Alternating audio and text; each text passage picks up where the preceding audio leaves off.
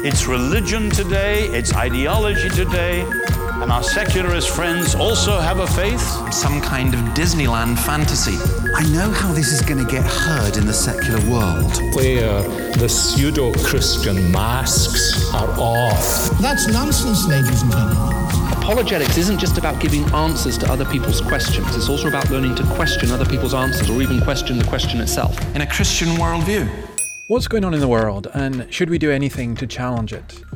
Quantum is a podcast that seeks to try and assess things from a wider perspective, to bring questions, to look at culture, to consider what's going on. And delighted that you're able to join us for Quantum number 103. Now, we haven't done this for a while, so we're going to begin with getting a brief update on where the COVID situation is throughout the world. We'll start with COVID-19 because the head of the World Health Organization has repeated his warning that this pandemic is getting worse. He says too many countries are heading in the wrong direction.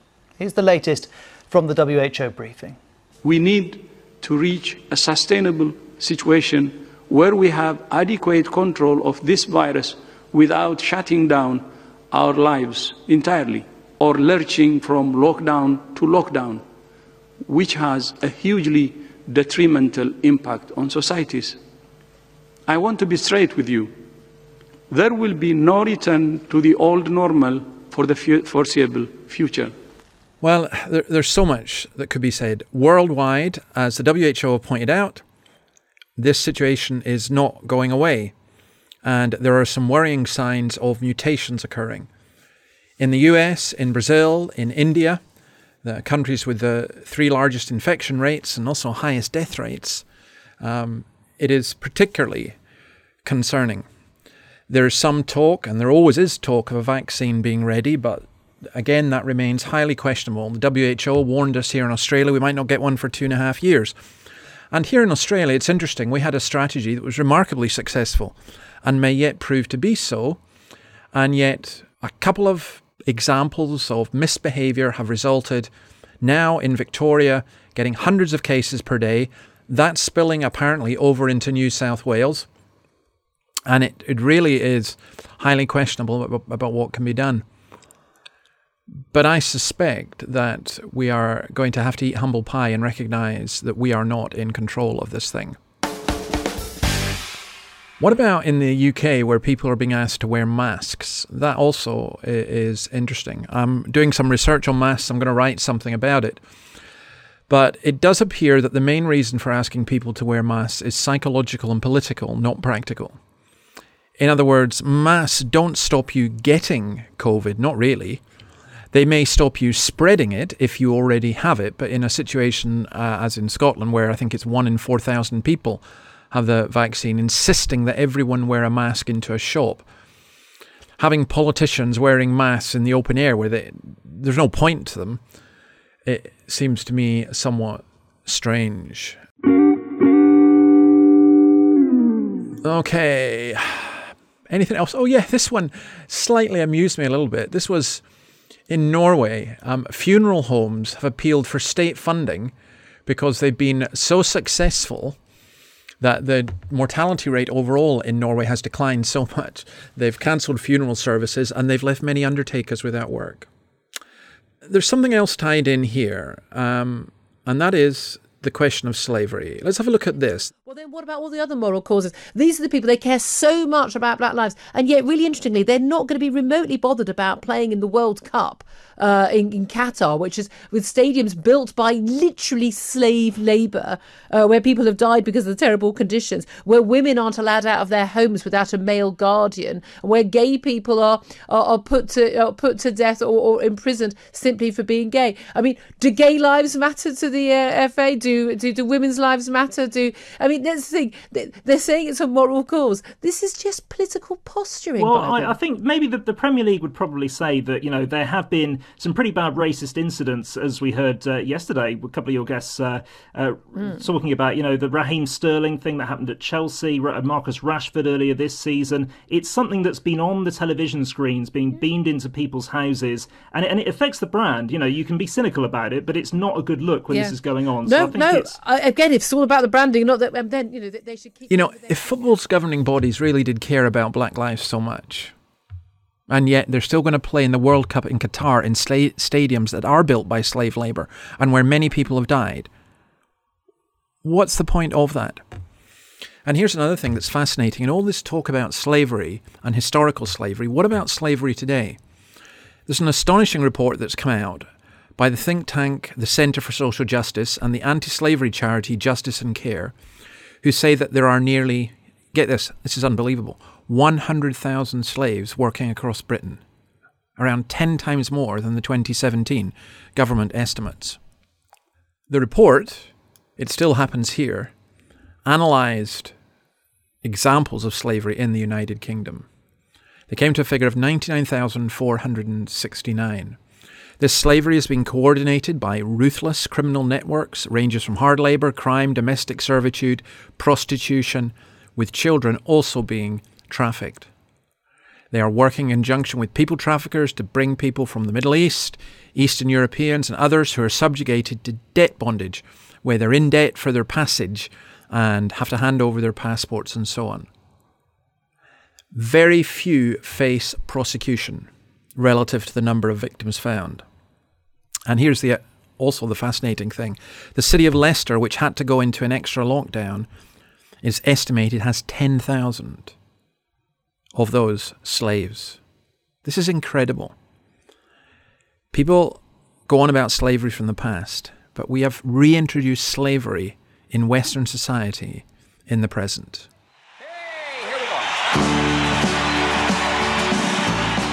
All right, let's go to something a little bit more cheerful. Mr. Jack Charlton. We are the boys in green, the best you've ever seen. We've just made history. We're off to Germany. We've had to wait till now. Big Jack has shown us how. You'll wonder where we've been when you see the boys in green, and you'll say, Now, Jack Charlton, just an amazing man, a working class lad from Ashington, in the north of England. He played for one team all his life, Leeds. He won the World Cup with England in 1966. And he was an English World Cup winner who was adored by the Irish because he became the Irish manager and led them to 2 World Cup finals, including the quarter-finals in Italia in 1990 and in the USA. He was a fisherman as well, a remarkable character. And I think from a different era. I'm sorry to hear of him going.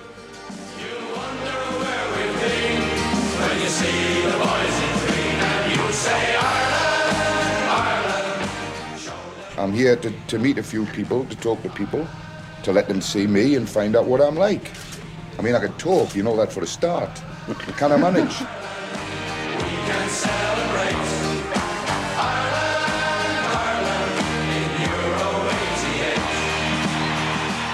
88. He left the Irish public with memories of many special days and nights. The man and his team won the hearts of a nation. It worries me what the reception would be like if we actually won something. Just wonderful, absolutely. I always enjoyed any interview by him. And since we're on about the Irish manager, here's my album number 9. I've been looking at 10 albums that were very influential in my musical taste, and this is one that I still listen to a lot, and it's the Bothy Band's Out of the Wind, Into the Fire.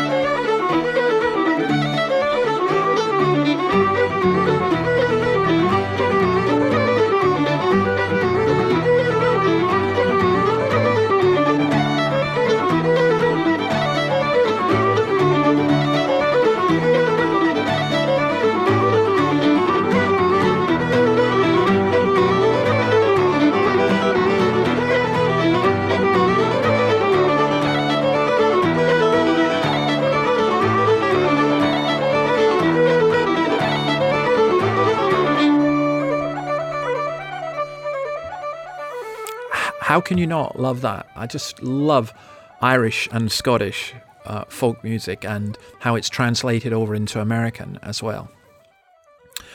All right, after that musical break, let's come back to considering a subject. Well, actually, 2 subjects in one, 3 subjects in one: censorship, the corporations, and China.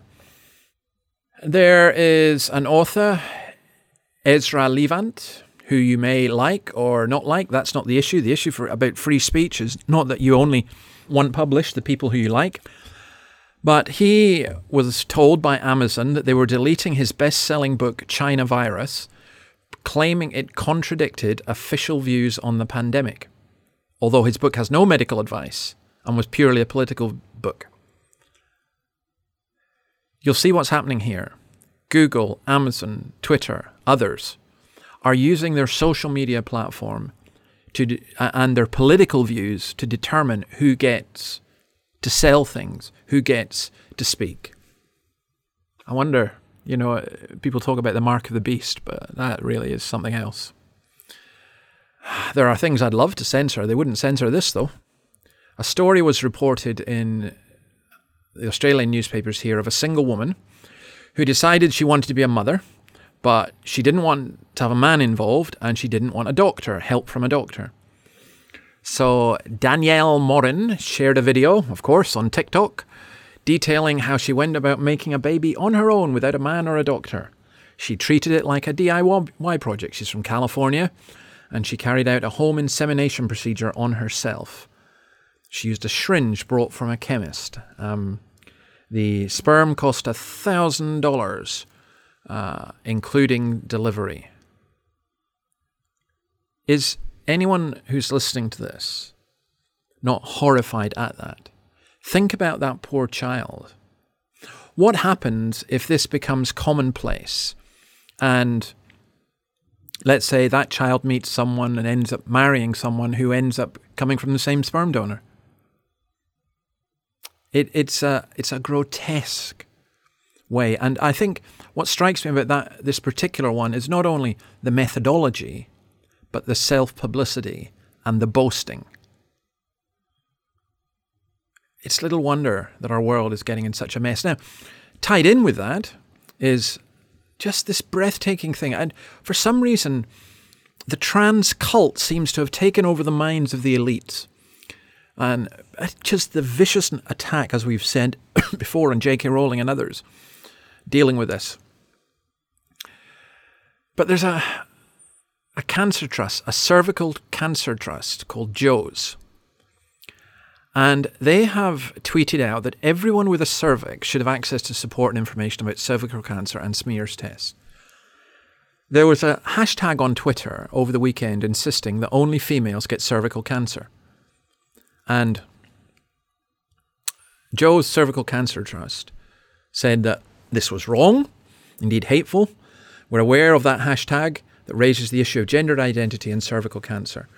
We want to ensure everyone with a cervix has access to the information. This is, you'll notice how the term women is being removed. A couple of feminists that I follow on Twitter, I found out about this from them because they're saying, this is not a spoof, this is for real.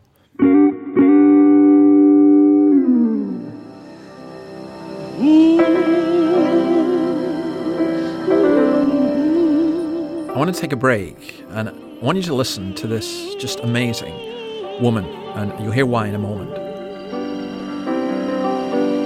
Do you know, it was great,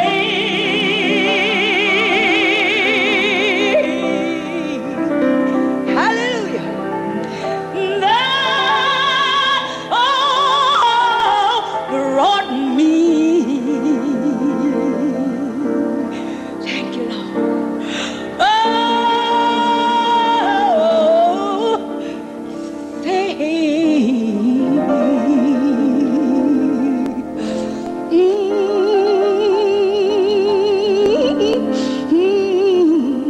Lord, you brought me safe thus far,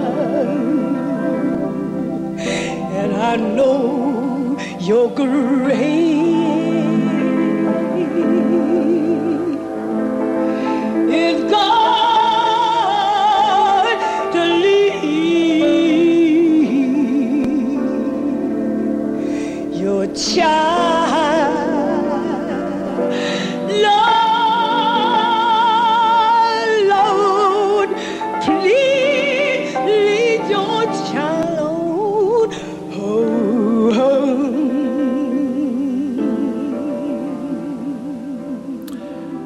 That was, of course, Mahalia Jackson. Now, Giles Fraser has written an absolutely superb piece in Unheard of how cancel culture makes liars of us all. And I want to just read you a lengthy quote from it, because I think it will really benefit you, and I suggest you read the whole article. He cites Mahalia Jackson about singing Amazing Grace. Mahalia Jackson, of course, was an African-American. Amazing Grace was a song written by a slave trader, and it became the theme of the anti-racism movement. In modern cancel culture, of course, it would go. But this is what Fraser says. The new, highly secular cancel culture represents an extreme form of righteousness that has all the moral power of a certain kind of Protestant Christianity, but none of the basic scaffolding of redemption on which such Christianity is built. And morality without forgiveness or redemption is a frightening, persecutory business. Part of the problem with the cancel culture of modern identity politics is that it makes the confession of sin so much more difficult to achieve. Or to put that in a more secular idiom, how can we all confront the various forms of racism, sexism, homophobia, and so on that we harbour within when the consequences of any form of public admission are devastating and toxic? There's a sort of furious moral vigilantism that encourages its adherents to troll through our public utterances in order to condemn and shame us in the high court of Twitter. Against this digital shoaling of the mob, any protestations of rightful innocence are impossible to make, and the fear of being targeted makes any exploration or confession of our hidden failings terrifying to contemplate. Cancel culture makes us hide in fear. It makes us publicly pretend we are better than we are. It turns us all into liars. And the more we fear the exposure of our failings, the more we point the finger at others in the hope of misdirecting the anger of the crowd. Hate the sin, love the sinner. This phrase is often trotted out in evangelical circles, and it has become too much of a cliche. But nonetheless, it neatly summarizes a kind of firewall that developed in some Christian circles to stop legitimate anger at injustice spilling over into some kind of endless personal attack upon the perpetrators. And it enables us to explore our own failings so much more easily. And then this is brilliant. The problem is that under Christian culture, we used to believe that wrongdoers would get their ultimate comeuppance when they faced the divine after death. From such a perspective, the final administration of justice would be carried out by the ultimate righteous judge who knows all the secret of our hearts. But this God is now dead in popular culture. Not in reality, by the way. And so the consequences of our moral failings have to be reckoned with in this life. Otherwise, we'd get away with them without any sorts of censure. In other words, the God that would judge us all with fairness and kindness has been replaced by the High Court of the digital trial. And once sentence has been passed, there is no coming back. Ever. That is what it is to be cancelled. Brilliant. Well, they're coming for your kids as well. Listen to this. So we've had to have parent consultations, and the only advice I can give you around that is don't send a letter home to say you're about to embark on this work. That's the worst thing you can do. Don't hold a parents' meeting. You don't want 30 parents shouting at you. Who wants that in your life? That's an awful thing to do. But what you can do is you can survey parents. You can ask them where they feel they need help. You're not asking them if they like it or not. That's not the issue. It's in policy. We have to do this work. But you can say, on which of these equality strands do you need help? Do you need help talking to your child about racism? Do you need help talking to your child about disabilities? Do you need help talking about sexual orientation, gender? And just see what comes back. And so you're doing it in a more supportive manner. So I would suggest that as a way, if you wanted to do more proactive work with parents, to get them involved. That is the Teaching Conference of Educate and Celebrate, a so-called charity, warning Irish teachers not to meet parents for consultation or to send letters home regarding new sexual education programmes. A charity of which Peter Tatchell is the patron. Said it again, say it over and over and over again. Our children are being indoctrinated and they are not being educated.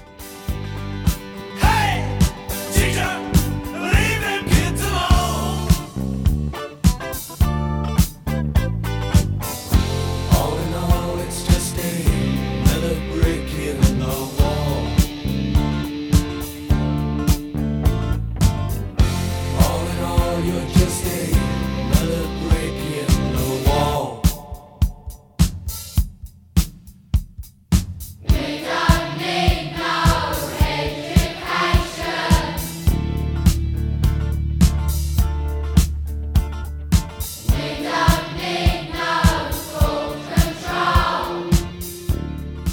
This has become a theme tune of almost of this podcast. But just in case you need reminded, we don't need no education. I thought about that because of what's going on at my old university in Edinburgh. A campaign calling for Edinburgh University to drop the name of the philosopher David Hume from David Hume Tower, a place I studied, due to his racist beliefs, has won the support of the university's students' union. Now, this is delicious in so many ways. David Hume was an atheist, or at least an agnostic, and he's often cited, and now they want him banned. Now, what is really funny about this, the student who did the petition, Ms. Lund, called for David Hume Tower to be named after Julius Nyerere, the first president of independent Tanzania, who's also a graduate of Edinburgh University. However, that petition has had to be amended because Nyerere apparently had homophobic views and ties to dictatorship. And so they've changed that. Oh, there's going to be nobody left.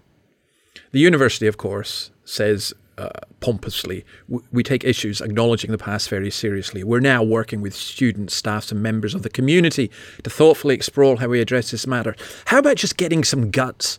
How about just telling them to go and get lost? How about asking your students to grow up and do some studying? Oh, our universities are just a waste of space. Mind you, they do say, we'll continue to encourage dialogue to ensure we're fit for purpose in the 21st century. In the 21st century, we don't do dialogue. Haven't you got that yet? All right, we're going to leave you. Love you and leave you. Since we've had Pink Floyd, we're going to go with Pink Floyd again.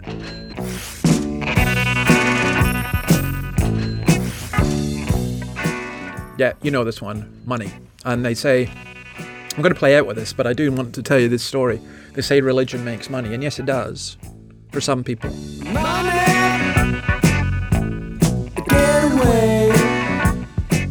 Apparently, for Indian royal families, it does, because India's Supreme Court on Monday upheld the right of a former royal dynasty to run the Sri Padmanabhaswamy Temple, one of the world's richest places of worship. Now, when we say rich, we mean rich. When the family patriarch died, the state government tried to take it over. But within the vaults of that temple in Kerala, it holds diamonds by the sackful along with tons of gold coins and jewellery given as offerings. And guess how much they're worth? $20 billion. 20, not million, 20 billion. Keep your hands off of my stack.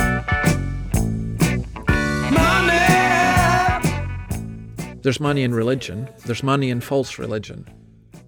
It's not the Christian way.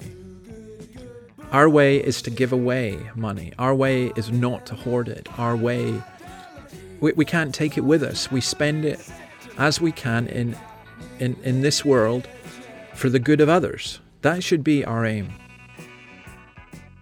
20 billion hoarded away in a country. And that's just one temple. There are many thousands of them in a country where there is so much poverty. And so wicked. Well, I thank the Lord that we have a gospel which is offered without price. Thank the Lord that we just have these tremendous riches from God. And if you want to find out more, please do go online to my blog and have a look at the online cafe that we've been doing here in Australia. If you'd like a free copy of Magnificent Obsession, the book I wrote about Jesus, you're not a Christian, I'm happy to try and get that to you. If you'd like to send me news and information for the next Quantum, please feel free to do so. And if you'd like to support it, even what I said about money, we don't need billions, we don't need millions, we don't even need thousands. We just need a wee bit just to enable us to keep going. I'm not going to be going out and buying a Porsche on what people give. It's just to maintain this podcast. Then feel free to do so at the Podbean fundraiser, which you can also get on the blog. God bless you and see you next week. Keep the news coming in. Money, it's a crime.